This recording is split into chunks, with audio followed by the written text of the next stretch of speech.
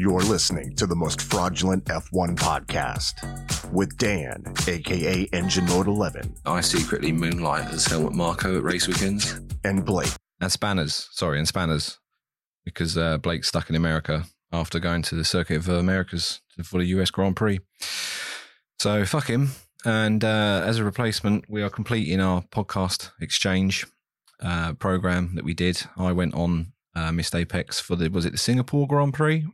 Yes, sir. Yeah, where Red Bull had an absolute stinker. So it's only fair that now Lewis Hamilton's been disqualified. We should bring you Spanners. I was going to say, that is the worst weekend to bring me on. It's all right to admit, isn't it, here, that I am a Lewis Hamilton. I'm a Lewis Hamilton fan. Sorry, Engine Breaking Pod listeners. And yeah this is a heartbreaking one to bring me on for. And I was very visibly annoyed and upset as the decision to disqualify Lewis Hamilton and some other people that I don't care about came through live on the live stream. And I posted the live reaction on the Missed Apex TikTok, but you could just see my face falling and it was just utter shock and like, wow, are you kidding? And somebody sent me a message going, oh, I bet you cried yourself to sleep. No, that's wrong. I cried and stayed awake and ranted on the internet because it's just that pure fan experience of actually celebrating a pretty decent race. Yeah, he didn't win, but you go, wow, the team kind of let him down. Maybe Norris could have opened the barn door for Hamilton in the same way that he did for Verstappen. Maybe the pit stops could have been faster, but Lewis raced really well. This is great. This gives us hope. And the car looked kind of good. And it got cruelly whipped away from under us. Yeah. Did it look good because it was illegal, or did it look good because Red Bull ran theirs too high? So they were legal. Lots of questions. Are you going to get them answered here? No, probably not. But there you go. But thanks for listening, everyone. I can do guesses if you want. Yeah, why not? This is we operate this podcast on vibes. Blake is the knowledgeable one. I'm just the bloke that stole a living working in F1 for 6 years. Let's see. Let's look at your live chat. Sabu Maru says, "Hey Spanners, cheaty car equals cheaty car." So yeah, Lewis Hamilton did great. I wonder, like, obviously the margins are fine, and since these new regulations came in, since the ground effect, that's kind of brought the plank back into play, because before this, we'd not really heard about the plank. The last disqualification was in 1994, I think, on the Ferrari. So it's not really been something that's an issue until last season. I think Red Bull had some wear on the plank, but not at a measured point. And then, of course, we had all the stuff around the technical directives over the summer. And you saw Red Bull in Singapore. Singapore was the only time that Verstappen before this weekend had his plank inspected, because like an angry nerd at 4 a.m., I was going through all the scrutineering reports because I was just really interested. Because you go, disqualified for the plank, that's not happened before. So you go, when was Verstappen tested, for example? He was tested at Singapore, where Red Bull tried to bring in a new floor, the floor they're running now, and they had to revert back to the old floor. And this is, I'm guessing a little bit, but I think the common knowledge is, in order to make that old floor work on the bumps, they cranked the ride height up, had a really bad weekend. And that was a weekend where they had their plank scrutineered. So Lewis Hamilton before this weekend has only been scrutineered for the plank one time. And that was when he was on the podium in Spain. So I put to you that anytime Hamilton finishes on the podium, they go and check his plank. Let's get him. Let's see what we can do. You want to start? This podcast thrives on conspiracies. So by all means, good. In that case, I'm fit right in. You can go for it. But I honestly, even working in F1 for the time I did, I was surprised to learn that not every car is checked. Yes. Yeah. So it's more like a random drugs test kind of thing. Yeah. So people were really upset about that. People were saying, well, if you tested 4 cars and half of them failed, you should have then changed the whole schedule of the post-race to inspect everyone. And it's just not practical, is it? There's not the time to go, no, everything stop getting on planes to places. We want to check everyone now. I think it's fair to say if you check 4, which by the way, even 4 is a lot. I was looking down and most of the time it's none or 2. So this time they've checked 4, and it would be a good one to check the cars out because it was bumpy and there was, you go, right, if we're going to catch anyone out, we'll catch them out here. But is that the purpose of that regulation? To catch people out at the bumpiest possible track? So they go, okay, well, the car, the Mercedes car looks like it was working, but it was like probably freak bumps rather than say every lap in Spa where Verstappen was lifting to make sure he didn't bottom out. This is probably a little bit of a more irregular track surface, catching them out after one Friday practice session. So you go, well, what's the aim then of the scrutineering? Okay, so we found 50% of the samples we tested failed. That's something then to look at next time. That's something that you'll talk to the teams about and go, okay, in our spot check, 50% failed. So actually everyone else gets a little bit of a heads up now to not fail it in the future. But it's an interesting one. Yeah, you're right. Like I knew nothing about the scrutineering process. And now I've just sat and read every scrutineering report from this season and learned loads. I recommend it. I'll give you a link to the documents that you can share with your viewers and listeners. And if you've just got like a spare half an hour, sit and read a few FIA post-race reports. It's a really interesting insight into what the officials are doing. Yeah, if we give that to our listeners, they're going to realise we're frauds and we just regurgitate everything out of the was that your secret given the FIA away? documents portal. But testing the 4 cars, like you say, is normally it's only like 1, 2, maybe at a push you get 3. There's been none for loads of them. Yeah, and this time we get 4. Now, I wonder if they tested the first 2, Hamilton and Charles, they both failed, and then they thought, well, shit, we better test 2 more just in case. Otherwise, they kept testing until they actually got someone that was legal, and they were like, okay, it's not everyone, thank God. And they just sort of got to 4, and they thought, yeah, that'll do, 50%. That's a pass in our books. We'll take that. Do you know the thing that surprised me, if you like your conspiracy theories? The thing that surprised me is it's not random. So I thought maybe something would be generated or draw straws out of a hat, but it's actually actively chosen. So they have to go out of their way and go, well, shall we inspect planks today? Yes, we shall. Who shall we inspect? Derek and Billy Bob. And you go, well, actually that is, and I'm not, it's Joe Bauer is the head scrutineer they talk about all the time.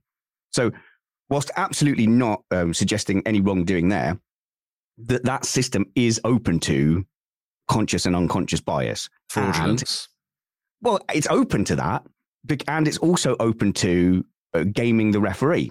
So now your team, Red Bull, does have a slight bit of history of gaming the referee. In fact, I think it's a compliment.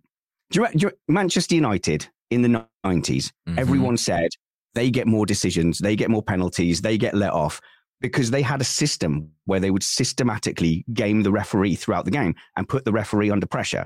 Now, Red Bull are fantastic at putting the referee under pressure and knowing the rules, understanding the laws, and playing the system. So playing the referee, you could argue, is part of the sport. And now you can't say that Red Bull haven't benefited from doing that, from playing the officials. They have. And in a way, like, well done. What rules have they broken doing that? They haven't broken any. No, I wouldn't say Red Bull have gained that. I'd say one person has, and his name's Jonathan Wheatley. And if I'm ever in court on a murder charge, I want that man to be my lawyer. Yeah, man. And whoever is the person that gets Aston Martin off of all those charges. You remember when Aston Martin touched the car and you're not supposed to before the 5-second penalty? And then they argued that. Yeah. Oh my God, they argued that because one time it wasn't punished, they also shouldn't be punished, which I think you could find a precedent for a law not being punished for just about anything. But that wasn't the only one they got off with. And they nearly got away with Sebastian Vettel losing that podium when they had a fuel leak and they couldn't provide a fuel sample. So I don't know, playing the referee is part of it, but I was just surprised that the scrutineering process is that open. So I didn't know that. Now we do. We can add a whole layer of tinfoil hattery to everything. Right. It's been long enough now, and I may have mentioned this already on the podcast once or mentioned it somewhere, but that whole Hungarian Grand Prix where Vettel didn't have enough fuel, I heard from someone that was very close to all that happening that the fuel sample was knocked over. Oh, no. And they weren't able to draw enough to bring it back up to level again. Oh, so the official line was that it was a fuel leak. And that's why they technically it was a fuel leak, but when someone just knocked from the top of the container. Oh, mate, that is imagine what I heard from inside the pit lane. So from an Aston Martin person, that would be the only way. I wouldn't possibly confirm or deny that. Yeah, but if it was an FIA official, they wouldn't, because then you could just go, whoops, I've knocked over Lewis Hamilton's fuel sample. Oh, no. So if you're Derek in the fuel sample department, that is a really, really bad day. And that won't be like a high profile mechanic or anything. That will be like an intern job, probably. I don't know, like, running the fuel sample back and forward. Oh no, or do they have a specialist fuel person in a team, Dan? Yes, you do have a lubricants and fuel person from their representatives. I don't know who Aston Martin run. I don't know who their official. Let's not drag out the names of all the past Aston Martin fuel people, because people will be straight on Twitter going, Dan said that you knocked it over, because it costing a podium. Yeah, and it does make a difference what position you lose from this kind of thing. So in a way, it's better that Lewis Hamilton didn't charge down Max Verstappen at the end of that race. Lose a win. If he'd have lost a win, I mean, my lot was going off anyway. Imagine if it had lost a win. Yeah, Team LH having a field day.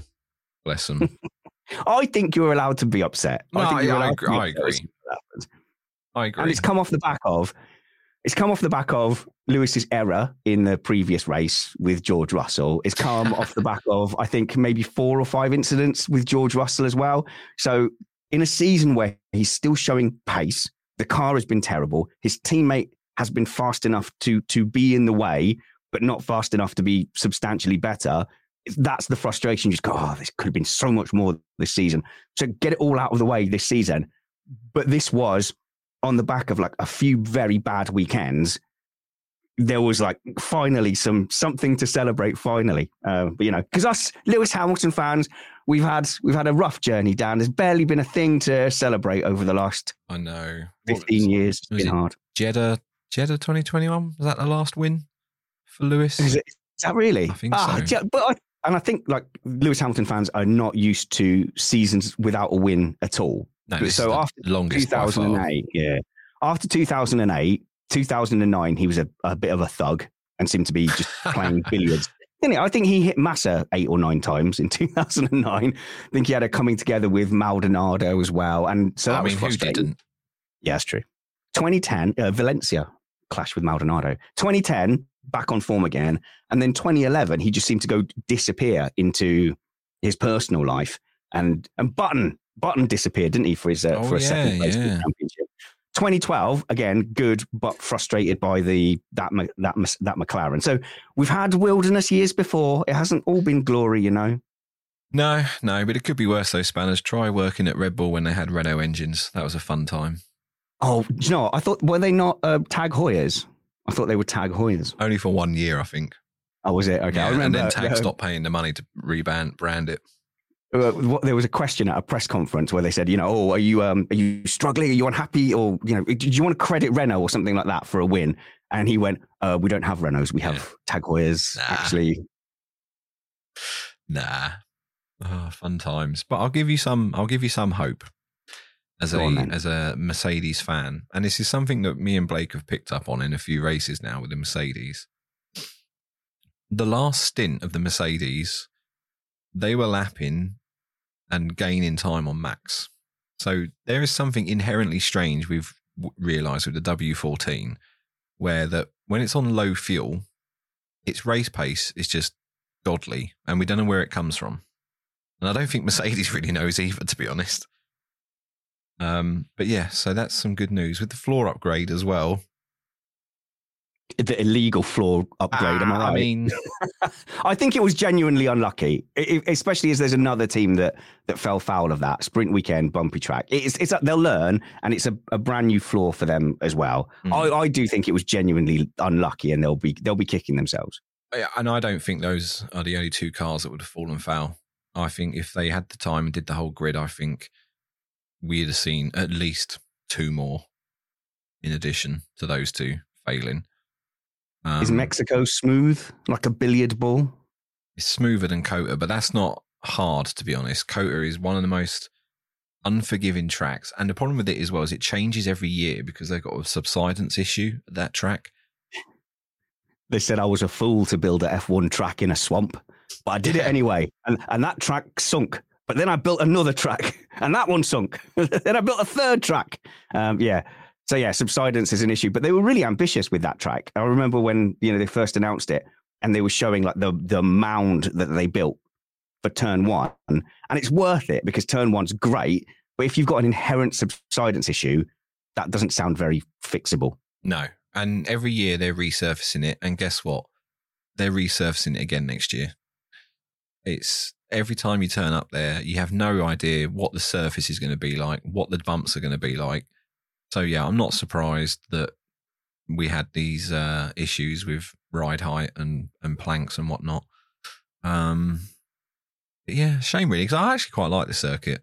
They need to sort out the bloody foundations, but I don't know how you do that. I'm not a builder.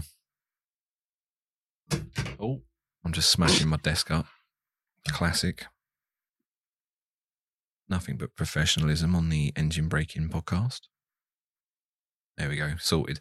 So yeah, but here you go. I'm going back to the plank issue.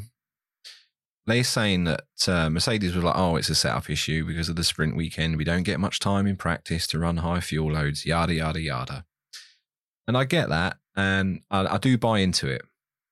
But did you know that in Baku this year, the reason Alpine broke their curfew after, qualifying an FP1 on the Friday was because they had fears of plank wear. So this isn't a new thing, and it's perfectly possible to have identified it early enough to go, you know what, maybe we should sort this out. But was Baku a sprint weekend? Pretty sure it was this year, wasn't it? Oh, okay.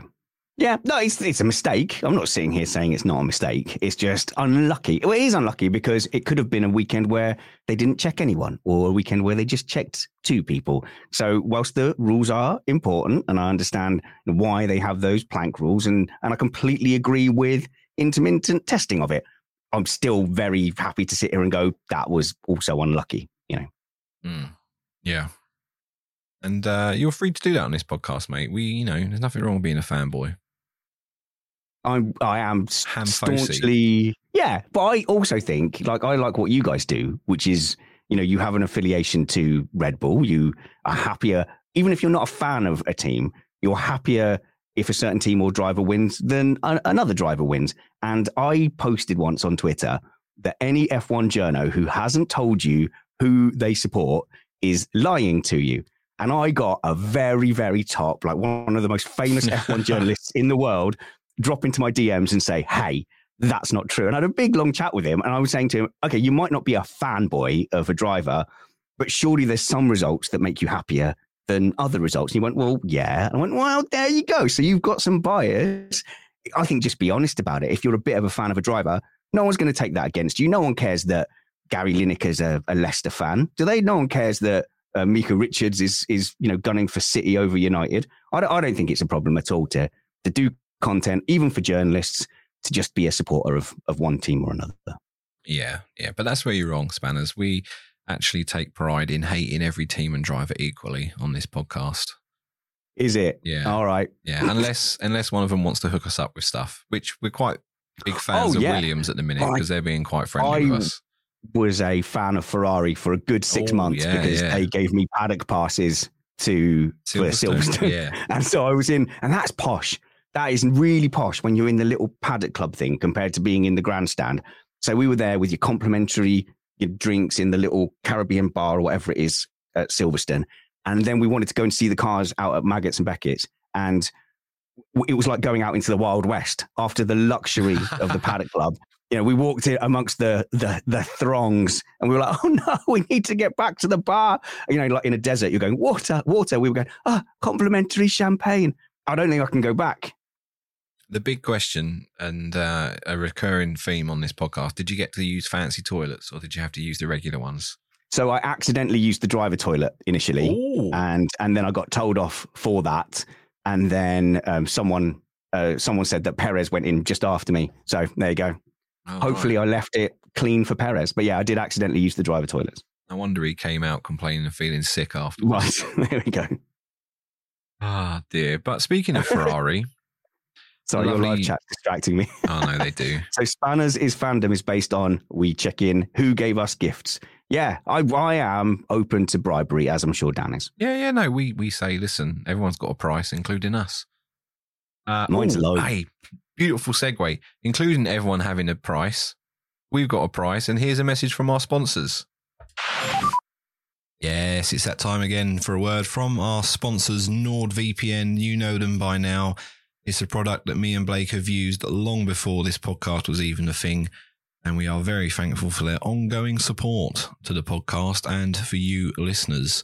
If you're tired of being geo-blocked on Netflix and things like that, then you need yourself NordVPN, and you can get yourself an exclusive discount off your plan and 4 months for free. All you got to do is go to nordvpn.com/engine.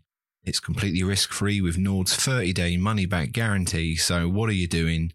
Come on, they've been with us for nearly a year now. If you haven't got it by now, what are you waiting for? So that's nordvpn.com/engine. Thank you. Cha-ching, cha-ching, cha-ching. There you go. That's the bills paid for this month.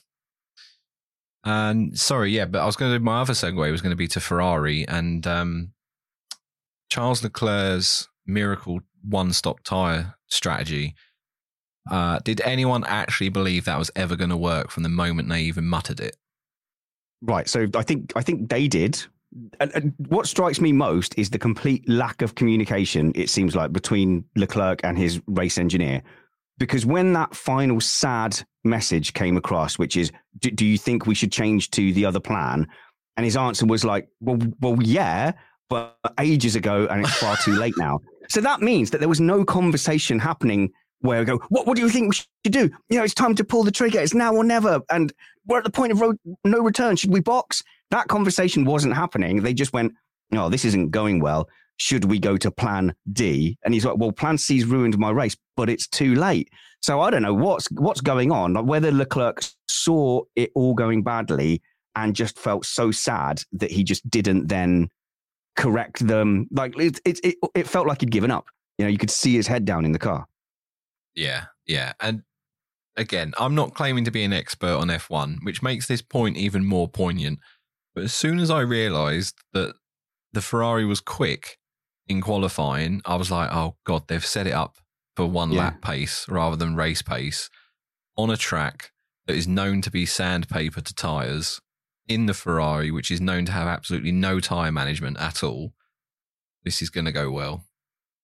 So it's been a feature of this season that certain teams do well with low tyre wear and certain teams do well with high tyre wear. And it's been the same with drivers. So it's been a real predictor. So as a content creator, it's been a little bit of a cheat code. So as long as you can sort of look back and go, is this generally a high wear track? Is this generally a low wear track?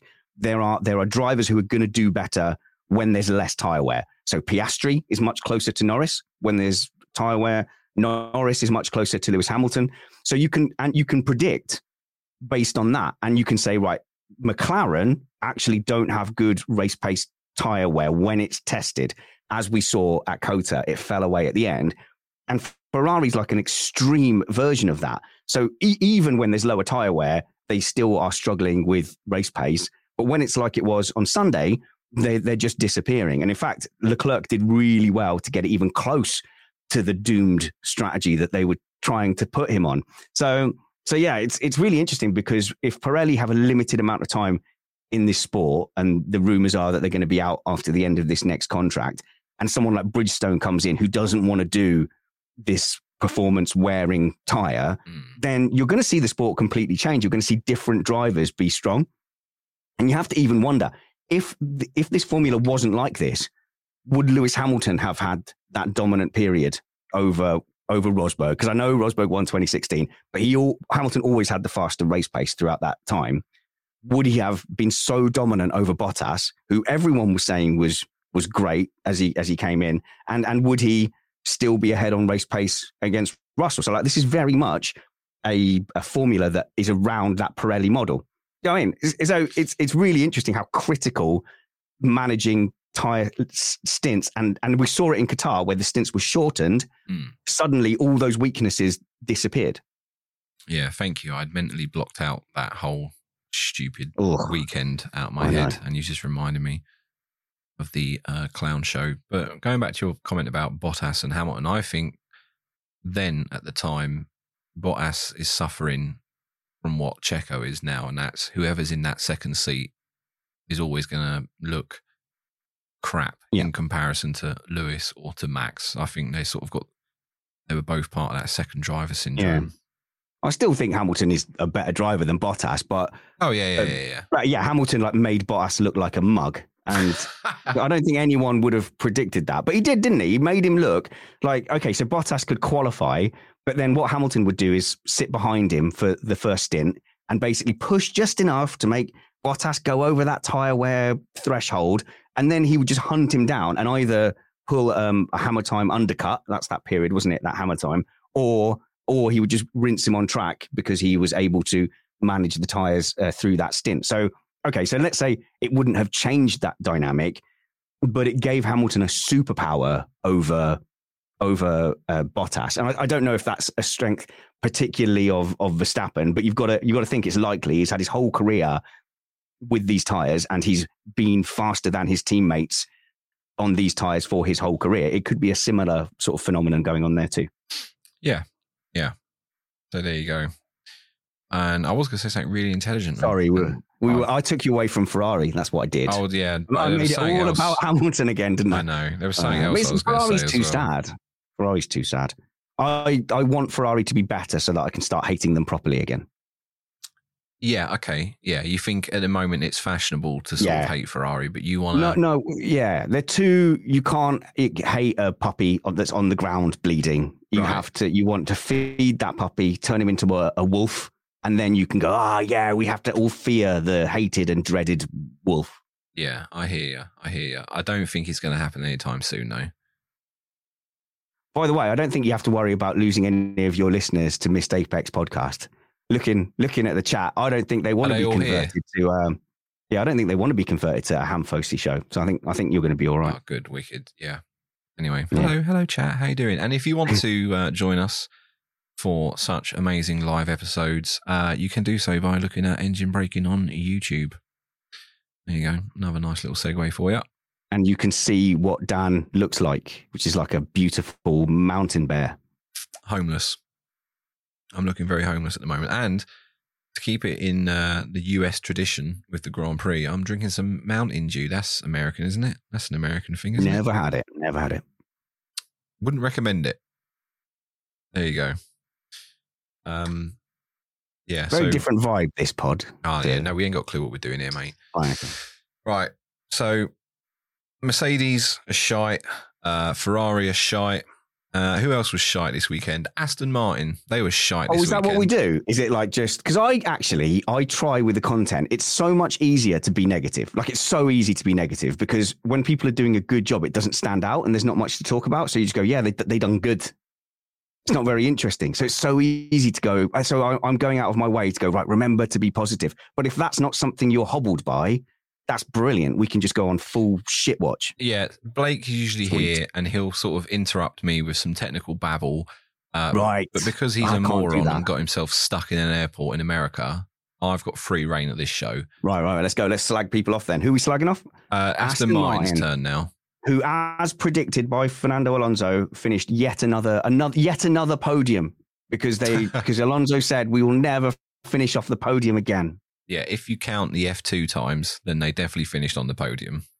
Aston Martin have annoyed me this season. Everything about Aston Martin has annoyed me. So I'm sure they're lovely people, but when it comes to picking apart a path through their PR and what they say, it's been frustrating. So you had Mike Crack bigging up Lance Stroll, saying that when he crashed at Singapore, that was a sign of how good he was. And then Lawrence Stroll, just before this race, said, actually, Lance isn't doing badly. It's unlucky. And he points to some DNFs, and there have been some DNFs, but obviously the pace difference between him and Fernando Alonso isn't down to bad luck. There's something fundamental in the way they drive a racing car. So actually, I was thinking after Qatar or after the race before, that was at Qatar with the sprint race pushing his trainer and stuff. I wondered if that was a tipping point and they were going to go, all right, let's bail out of this now. But the PR that has come out since, I think they're doubling down. I think they're going for it again. And okay, here's a prediction. The Aston Martin pace will disappear or appear to have disappeared over the next 5 remaining weekends. But the gap between Alonso and Stroll will be smaller because that's the only way they can rescue Project Lance. Okay, I hear you. Yeah. They're going to turn down the revs. They're going to add some choke to Alonso's engine. The prediction we had on the last episode, it wasn't really a prediction. It was more of a, this is a funny convenience that all of a sudden the Valkyrie is now perfectly legal to be driven in WEC. Yeah. And that was part of it. That I thought they have an escape plan, because I wonder, like, do you really want to subject Lance Stroll to another season of being hammered by Alonso? The only way to stop that is to nerf Alonso and just go, okay, well, fine, we're not pushing for podiums, but look, Lance and Fernando, they're quite close together. Or the other thing, which I think you'll like better, is to get Alonso to quit. So like manufacture some massive drama, because it wouldn't be the first time Alonso's had a bit of a falling out with people. Yeah, that's what I think. And then you need to get Perez in. I don't think Aston Martin need to manufacture drama with Alonso. I think he's quite capable of doing it himself. Yeah, you hear that clock ticking. Yeah, that's the drama being manufactured. Yeah, he seems to be doing okay so far, but I think that's probably just because he's so far in front of Stroll. He's so far ahead. He's just whatever. But when the nerfing starts, then it's going to get tense. It's going to get spicy. So yeah, their upgrades this weekend all turned out to be a struggle, because basically they just had constant issues in every session with their brakes overheating. So they'd vastly underestimated the amount of braking cooling that they needed for that. So yeah, bad weekend for that. Alonso out in Q1, which was his first non-Q3 appearance this season, which I thought was quite surprising. I didn't realise he'd been that strong. Which goes to show that he was only like 0.2 faster than Stroll, I think, as well. In that session, they got knocked out. Yeah. So they were on the struggle bus all weekend, and what did they do in the race? One of them retired, didn't they? Who was it that retired? Was it Stroll? Alonso. No, Alonso retired. Yep. Yes, Alonso retired, and then Stroll shithoused his way into some points, didn't he? Through the DNF disqualifications and that. So I was on the Ringer with the host there. The mighty Meg is American, and she was very happy that Logan Sargent had gotten points. Yes. So they were, but I'm like, okay. I mean, technically, yeah. In a race where 4 people started from the pit lane, I think there was 3 retired from contacts, or 2 retired from contacts, and then you had 2 people disqualified. It's like, yeah, okay, I'm fine, but I'm not going to do jumping jacks. He did the minimum thing that you would expect him to do, which is finish quite close to his teammate, and he hit the curb sort of more or less by himself into turn 1 as well, and apparently hit the anti-stall as part of that. I don't know whether the anti-stall is one. Didn't realise that. Apparently, yeah. Either it kicked in or he kicked it in, but it was still like an error. And then you go, okay, well, he finished near his teammate. Good. That's what. Okay, celebrate the point. Like, I don't want to be mean spirited. It's been a tough year. Go and celebrate your point. That's one data point on the journey. But it's the same with Stroll. Really, he's had such a poor season that I'm not going to celebrate or see that as redemption. That in a very high attrition race, he's got a point or 2. Yeah, I'm happy for him. But I agree, Albon's making him look a bit silly. Bless him. And we've got no real evidence. I mean, Albon's doing really well, but his shot at the top, he was comprehensively slower than Verstappen. And that's no shame, because Gasly's had that, Perez has had that as well. But what we really want to see is Albon up against Gasly, Ocon up against Leclerc, or something like that. I don't think we've got a good gauge of how good a marker Albon is. No, I don't think it will ever happen, but I would like to see Albon back in the second Red Bull seat. I think when he was at Red Bull, that he was in there too soon, too much pressure, and it just all sort of capitulated. I think he would do better this time. I don't know how much better, but I think it would be better. But I think he's been quite open, saying, look, I appreciate Red Bull, but no, I'm done. And I can respect that. I don't blame him. Oh, dear. Anyway, who wants to work for Helmut Marko anyway? Not me. Well, Verstappen does, because all the rumours that are definitely true that have been swirling out of Red Bull this week, one of them was, if Marko goes, Verstappen goes. I doubt that. I can see a scenario where Marko is probably corporately managed out, is probably the nice way of saying it, because I know Marko and Mateschitz, they were really close, yeah. And I'm not sure what that relationship's like with his son. His son's really nice. We've met him a few times. His son's really nice, but I don't know. Marco's getting on. Yeah, he didn't do himself any favors. Just, being very outspoken and then falling foul of bad. It's bad PR. Like if you had a PR person vetting his every comment, a lot of those comments wouldn't have gone out. But the unvetted comments sort of got him into a little bit of hot water. But that's how he thinks. That's how he is. And since then, there's been a never-ending stream of quotes. So you might think, okay, Helmut, let's just keep under the radar for a little bit. Let's let this blow over. But let's say after all the kind of Mexican comments, he was then being quoted and interviewed by every news source in Europe. It's like he went out of his way. Someone said, lie low, Helmut, for a bit. And he just went, no, you don't tell me what to do. I'm going to double the amount of quotes I do. That's interesting. Yeah. That's the thing, though. He answers to no one. I think the only person he answers to in the Red Bull hierarchy is the shareholders now. I think he's at that echelon where he's certainly not going to listen to Christian, and he's certainly not going to listen to any of the PR people working for Red Bull Racing when they say, Marco, just 10 minutes, just go walk it off. Yeah. I've got a Red Bull question, though. If Helmut Marko leaves, that role doesn't need to be replaced, does it? It's not like he's the front jackman. They just wouldn't replace that role.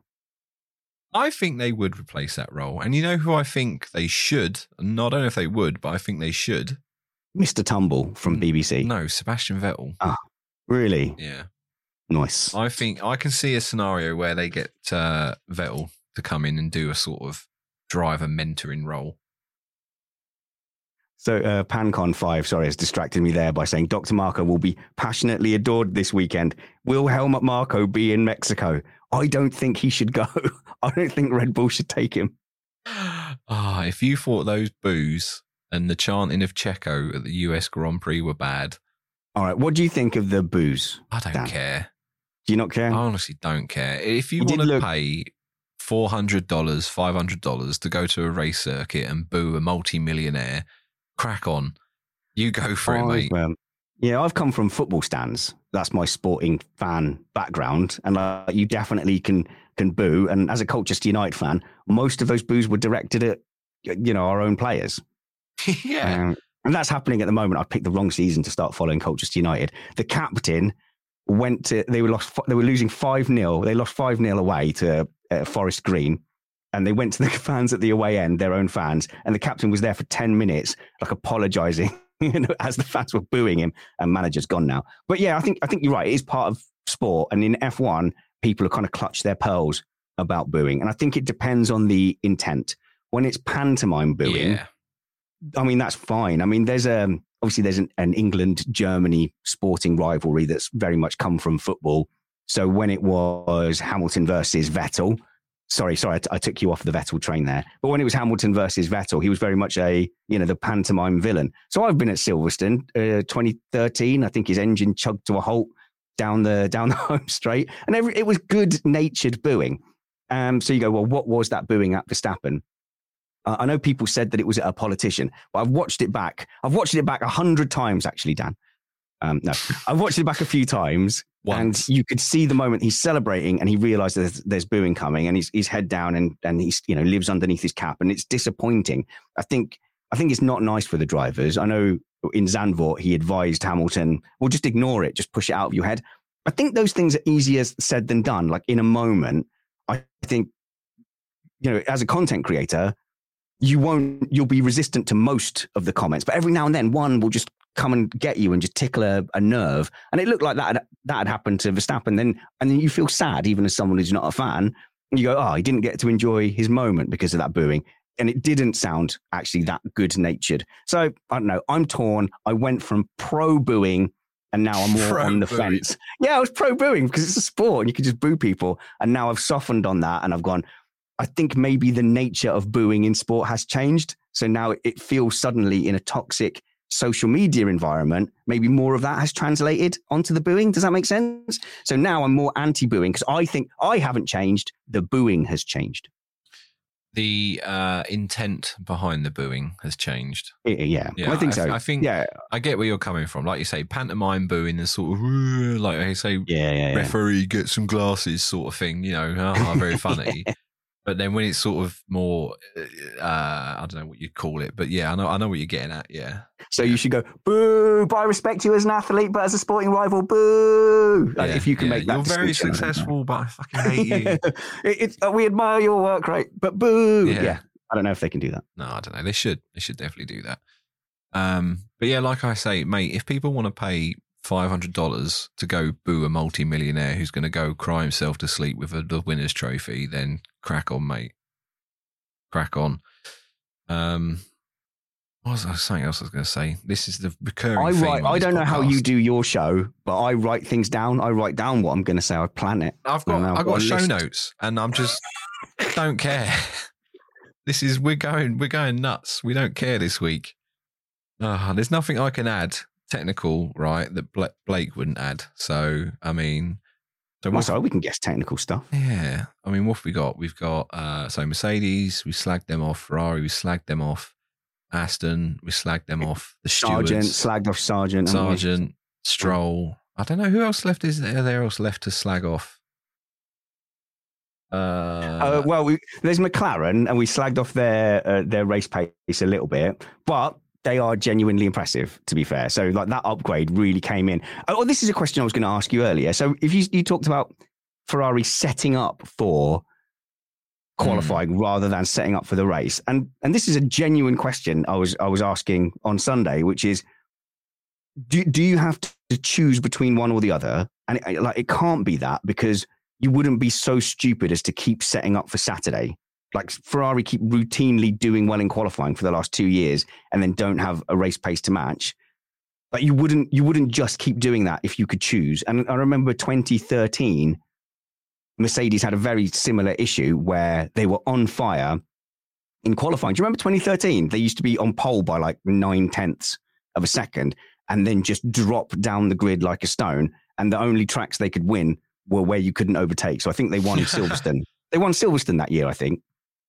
So yes. There was and that was when Vettel did they parked the silver bus comment. So I was thinking, well, it can't just be a choice. Otherwise, they would sometimes accidentally set up for race pace and no Saturday pace. So it's got to do with the way they warm the tires up. So if you're very aggressive on the tires, you can get a hot lap in, but then they're not going to last throughout a stint. And you go, yeah, but Ferrari have had that issue fundamentally for nearly 2 years now, and they haven't been able to sort that out. But McLaren look like they're in danger of doing that as well. I was hoping the upgrade might change that. But fundamentally, for whatever reason, they seem to have a car. Oh, this would be interesting. Do they struggle more on the rear limited tracks, for example, like Kota was? So that would be an interesting one to try and shuffle through the data and pick out, did they struggle on race pace on high wear circuits where the wear was at the rear tyre? Yeah, so I do wonder, like, is there someone in the team working on tyre management, tyre saving, or is it once you get your concept, you've got the tyre where you don't know until the season starts, and then you're stuck with it? Yeah, you can't inherently build a car and then while you're building it go, okay, we're going to build this to be really good on tyre wear. You don't know that until you get it to testing, and then you sort of either end up in a scenario where you're like, oh, cool, it's good on tyres, great, we can work with that. Or, oh, Jesus, it's chewing the tyres, great, we're going to have to compromise everything to sort of balance that out. But the way Ferrari, I can't obviously speak for them, but I think inherently that car is bad on tyres. I think that's just a given. I don't think, no matter what they do with it, it's just bad on tyres, that car. And that can be the geometry of the suspension, the way the mechanics of the suspension works, the downforce, things like that. But essentially it all comes down to how much energy can you put into the tyre, maintain performance without shredding the tyres. And Ferrari, I think, set their car up in a way where they could put a lot of energy into their tyre quick and make it quick over that one lap. And then when it comes to the race, they were like, oh, fuck, we've gone too far here. We're putting too much energy into these tyres and we're just cooking them and burning them off. And we're, with such a difference in how the tyres manage that race pace, it does make Saturday like annoying from a guesswork point of view, because every Saturday the poor, Ferrari fans, they get their hopes up, don't they? They get that little moment of hope, which I let them. I always build it up and go, God, look how fast they look. They'll probably definitely win on Sunday. So yeah, so like this is why I said qualifying kind of feels like it's never been less important, unless you're at a track where passing is impossible, like Singapore. McLaren, even with their upgrades, and this is someone with a lot of love for McLaren. I'm not dumping on McLaren, but I do feel like this has been a little bit of a false dawn. So it feels like, yes, at Singapore, they were able to win. They were able to hang on, and it was difficult to overtake, and they could have that little game of DRS swapping with Carlos Sainz. And they've had other events where Mercedes have dropped the ball and been so far behind that the race pace doesn't then make that gap up. So I'm worried that McLaren well-wishers are getting their hopes up a little bit. Also, we're in a period where the other teams aren't developing as much and they're on their B-spec. So I don't know, when we get a little bit of a reset in the off season, because everybody gets a little bit of a winter offset, I think that McLaren are going to settle comfortably back into 4th and 5th. Yeah, I've seen some people mention this online. They're just like, oh, I'm a McLaren fan and I can't wait for us to finish 6th next year, sort of thing, like where they just go backwards. And it's just Sorry, McLaren fan. But enjoy this season, because no one else is developing, and even like Red Bull aren't developing anymore, are they? So like we might get to like Brazil and get a Mercedes win at Brazil. Let's be honest, Red Bull don't need to develop that car. They could stop developing it in March, and I think they'd be all right, to be perfectly honest with you. So, yeah. Right. I believe, Spanners, correct me if I'm wrong, but I've only got 6 minutes left with you because you're on a bit of a hard time tonight, aren't you? I think it's relaxed a little bit because I was a good boy with my voiceovers and I got them done, but I am... if you think you're sick of the sound of my voice, listeners, no. I've been having to listen to this stupid voice all day. Good. No, just checking. I didn't want to overrun because we have 2 very important segments. Okay, let's do it. Let's do the segments. I'd love to give you the bumper for them. However, I forgot to load them into my soundboard before we went live. So what's the segment? And we'll Fraud create Watch. Something. Fraud Watch with Dan and Spanners. Let's talk about the things that are not true. Let's do some skiing on the hill of truth. And that is the song that'll do. Perfect. Thank you. So Fraud Watch is basically where we pick our bad thing of the weekend, be it team, driver, anything to do with the F1 weekend. So as you are our guest, I'll let you go first. What was your bad thing of the weekend? Sprint weekend. Sprints, all sprints in general. Thank you to your man, Max Verstappen, there for saying the quiet bit out loud, because this is the thing we said right from the beginning, even when it was being proposed, is that you can't have a little bit of a Grand Prix and call it an event.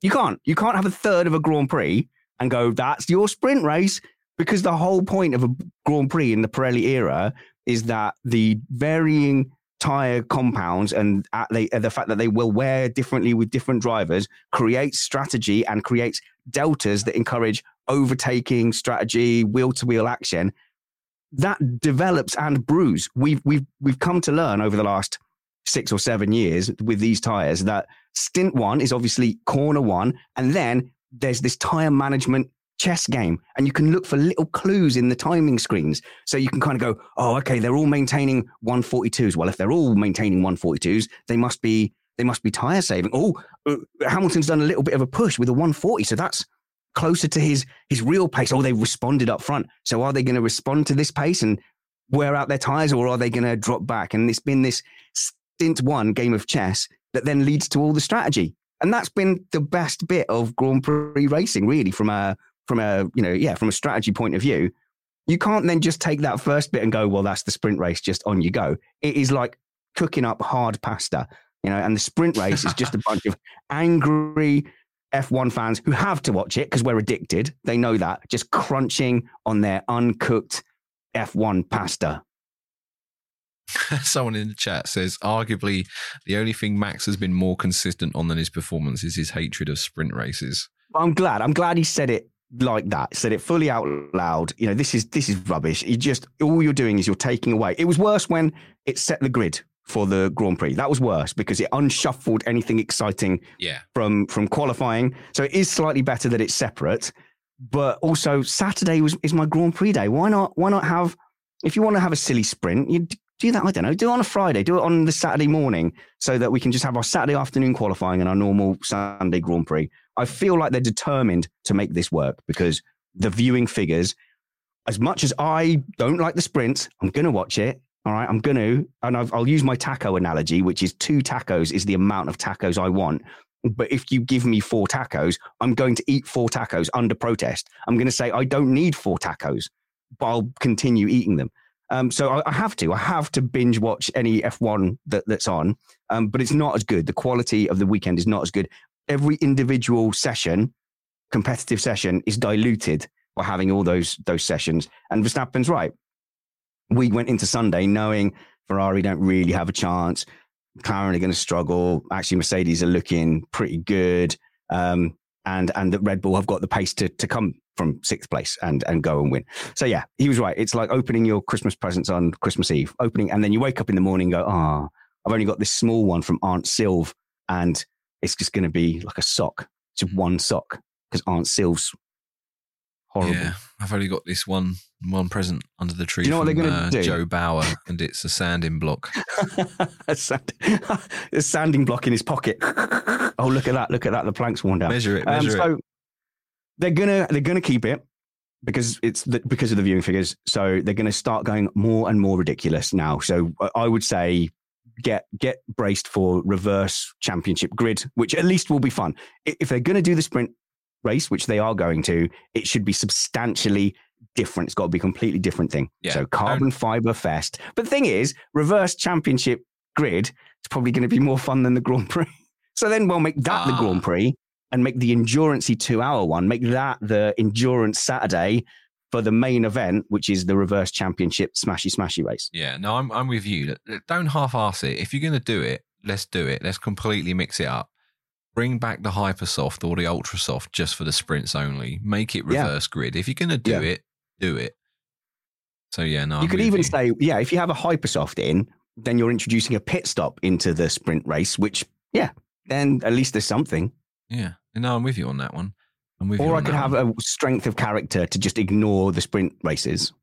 Well, but I don't have that. So my nomination for this week's Fraud Watch is probably going to come as no surprise to anyone, but it's whoever cocked up or dreamt up that Ferrari strategy by making Charles do the one stop. At least, Mercedes tried it with Hamilton and they tried it with Lando, but they're very quick to realise this isn't going to work, so they recovered. Not quite quick enough. Well, no. But not like Ferrari, who were like, no, we're leaving Charles out there, and in 13 laps from the end of the race, we're going to ask him if he wants to change strategy. What do you want him to do at that point?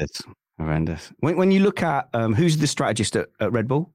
Hannah, is it Smith? Yes.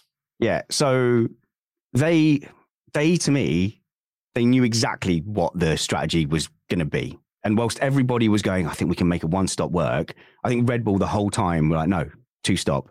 And they went for it. They were decisive. And it reminded me of like Red Bull in 2018, say Red Bull 2017, 2018, where they didn't have the car, but I felt like they were the best team operationally throughout all of that. And they kept affecting the battles up front by being aggressive. And they seemed to favor, okay, let's not kick the arse out of a tire. Let's do the strategy that actually lets us go racing. And the amount of times they pulled the trigger on the early stops and then made everyone ahead of them panic and go, oh my God, no, we can't now ignore the charging Red Bulls on the fast tires behind us. And that's kind of, I think if they hadn't have done that, if they hadn't been on a 2-stop, I think more of the team's 1-stop might have worked. Because like in Singapore, you get everybody slowing down to make sure that they do the 1-stop because track position is so important. Maybe if Red Bull had gone for a 1-stop, other people wouldn't have been, panicking. Because you look at Lewis Hamilton in that window between Red Bull and his stop, they were looking for a 1-stop. And then Hamilton's lap times hung on, and then they kind of went off a cliff. So you go, yeah, but that wouldn't have been an issue if Red Bull was still out. Red Bull would also, their lap times would be going out and out and out. So this is what I loved about Red Bull's strategy in the before time. It was just this front foot. They're always on the front foot, proactive with strategy. They're proactive. They had a plan and they stuck to it, and they caught everybody napping on the strategy front. Yeah. I don't know this is the reason why. However, I would like, in my mind, I'm taking this as canon and as fact, in that Verstappen's medium hard strategy, where he went from medium to medium. Yes. I really hope that was partially down to Red Bull's strategy going, look, if we put Max on another medium, we're going to make all the other teams absolutely trip over themselves trying to figure out whether to do a one-stop or not. What? It worked. Yeah. And it was so decisive. And it also sent a message that we know what we're doing. You're dithering over 1 or 2. We know exactly what we're doing, and you're wrong. Yeah, because looking at it now, Max was the first one to do medium, and then everyone else, there's a couple of people that followed him onto the medium, and then some people went onto the hard. But yeah, I think it just caused a lot of confusion down the pit lane. Because another. But yeah, no, I'm down for that. So yeah, just another thing to hate about Red Bull. Brilliant strategy. Yep. The pit stops drive me mad. What is it that lets Red Bull do 2-second pit stops, and then you've got Mercedes regularly doing 3-second plus? I was going to say Mercedes. Sorry, Red Bull. They've got a very cool pit stop practice setup. Where have they? Yeah, so they have a full, basically effective pit lane built in the building, and it's not secret. You can go look at it on. It's on Google. Have you had a go? Do they let you have a go? No. Oh, they don't let you have a go. I mean, if I wanted to and I asked, probably yeah. But I've seen those guns, mate. They will break every bone in your wrist. And unfortunately, as a computer guy, I need my wrists and fingers to work to earn a living. So, but yes, they have obviously a full setup, a full gantry, and then they've got an electric car which they can get someone to sit in and drive it in. And they work. Love it. They work very hard. So Wolf said he finally has admitted the pit stops aren't good enough, but he said they've had this approach which they share with high handicap golfers, which was they were trying to avoid the blow up pit stops where they lose like 10 seconds and sort of settling for a 3-second stop. And that's what I do in golf. You know, I don't go for the big curl around the tree, just punt it back onto the fairway. We'll get there eventually. I'll settle for my double bogey.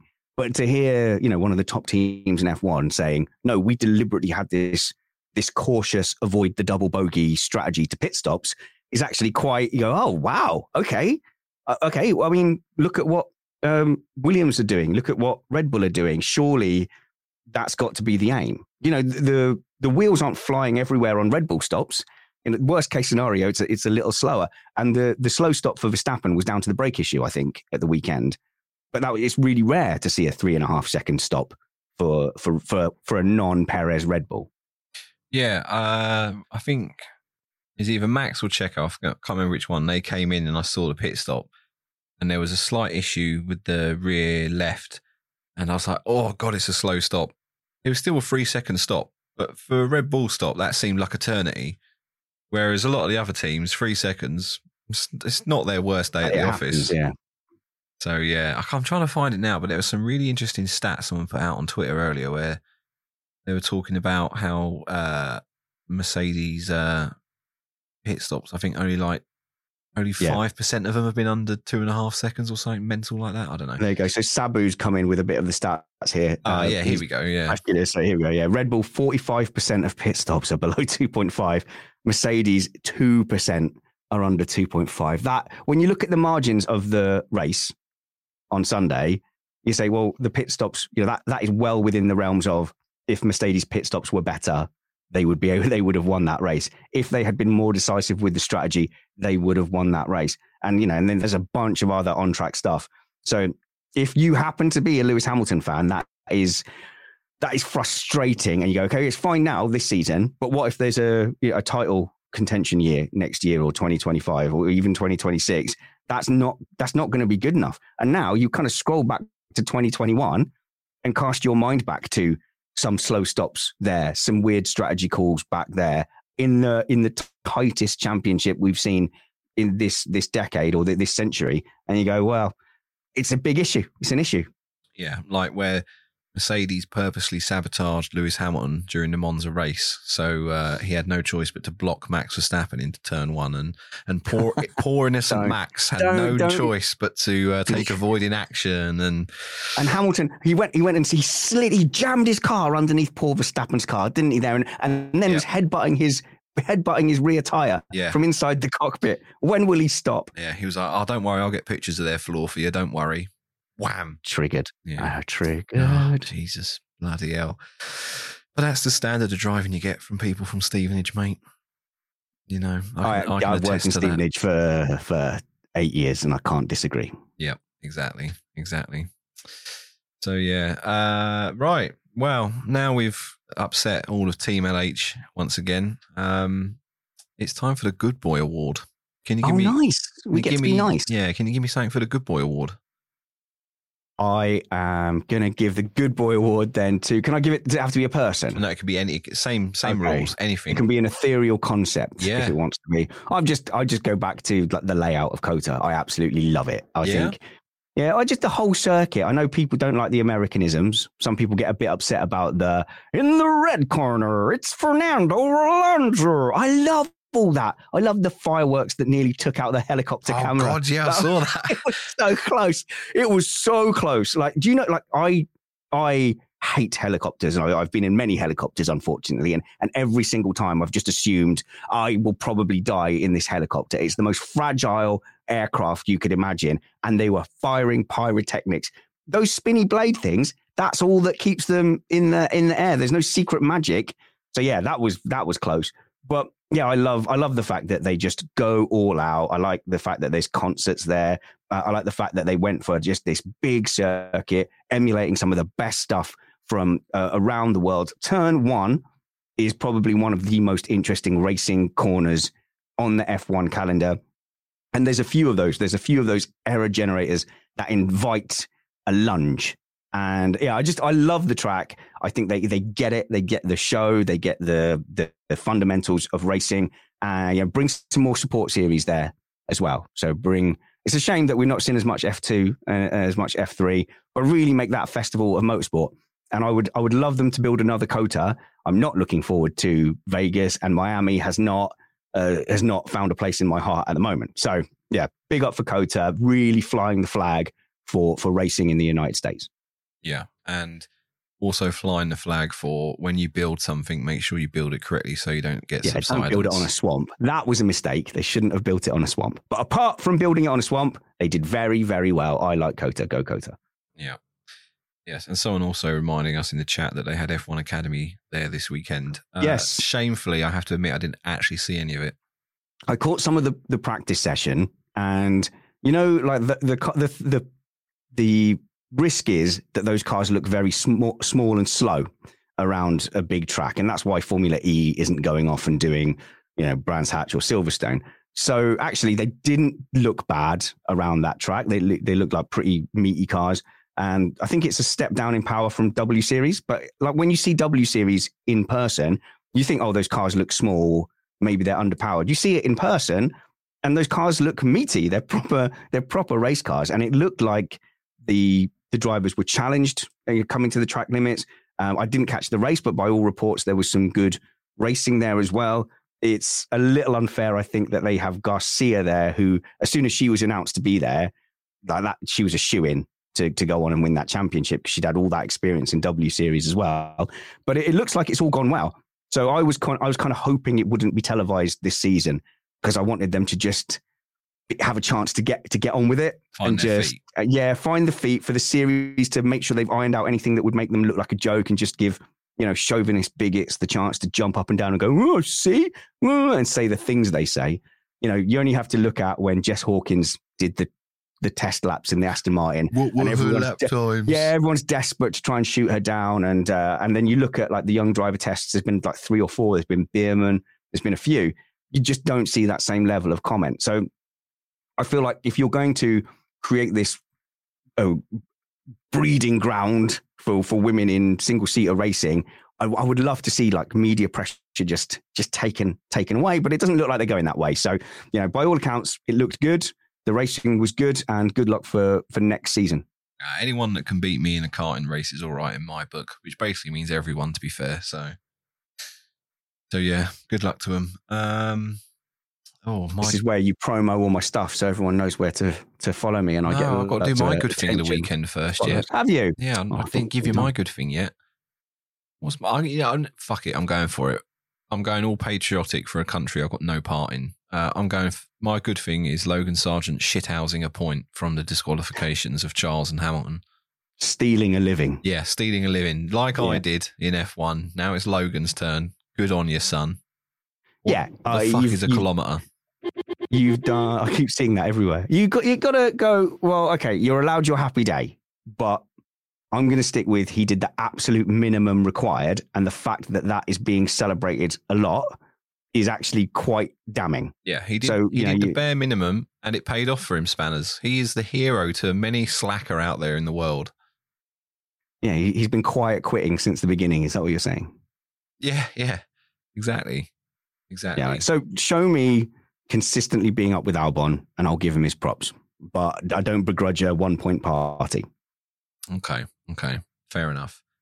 Right, so yeah, I think that's pretty much it now. So this is the bit where you get to plug your shitty show. Yes, Missed Apex podcast, where we have a panel of varying competence yelling things about F1 so soon after the race that there's a very low probability that any of them are right, but we do strive to be the first podcast released out of the door. And in fact, hey Dan, this is quite funny. Because the race ended at 11, quite late. I was going to say, you were so early. We then recorded our show at 11:30 and I had it out by 2 a.m. But we're actually, I think, the second highest podcast in the US charts at the moment. And third in the UK charts. This was on Monday, just because no one else had bothered recording really late at night and they hadn't woken up yet. So we had this brief moment of glory. But we do try and get the race reviews out nice and quick. So it's a quick place, as long as you don't mind in inaccuracy and a lack of post-race information as a baked-in part of the show. You might want to come and hang out with us on a Sunday night. Yeah, you were so early this week that you found out Lewis got disqualified halfway through your show. Live on the stream, and I did not hide my emotions well. I was so disappointed. And people are reveling in that. They're like, cry more. Cry more. I was. I couldn't. I cried all my tears. I cried them all out because that's sport and I care. That is why you slack off until Tuesday, like we do sometimes. And then you got the full picture. Your live chat just said, Spanners, we're here listening to this. Do you really think we want accurate info? Good point. And hello, live chat. It's been lovely hanging with you. Yeah, no, Blake is the one that's got all the sort of relevant info. I just sort of stumble my way through it, swear a little bit, make a reference to Traeger Grills in the hope they'll sponsor us one day. And, this has been, I have to say, you have a different podcast style and a different presenting style to any other F1 host and any other F1 pod. The vibe has been disarmingly relaxed. I think you're a wonderful, kind human being. I've loved knowing you over the last 4 or 5 years. And I hope you keep at it and you keep this podcast going, because I love seeing you do F1 content. Yeah. You hear that, Blake? Fuck off. We don't need you. You can stay in immigration. Yeah. Oh, are they not letting him back now? In? No, I think are they not letting him back in? He missed his connecting flight, I think. I think double check his passport. I think just to Yeah, he's been caught smuggling sandwiches back for catering. Right, that's it. That's the end of the show. You can all piss off now. Follow me, Spanners Ready on Twitter if you want as well.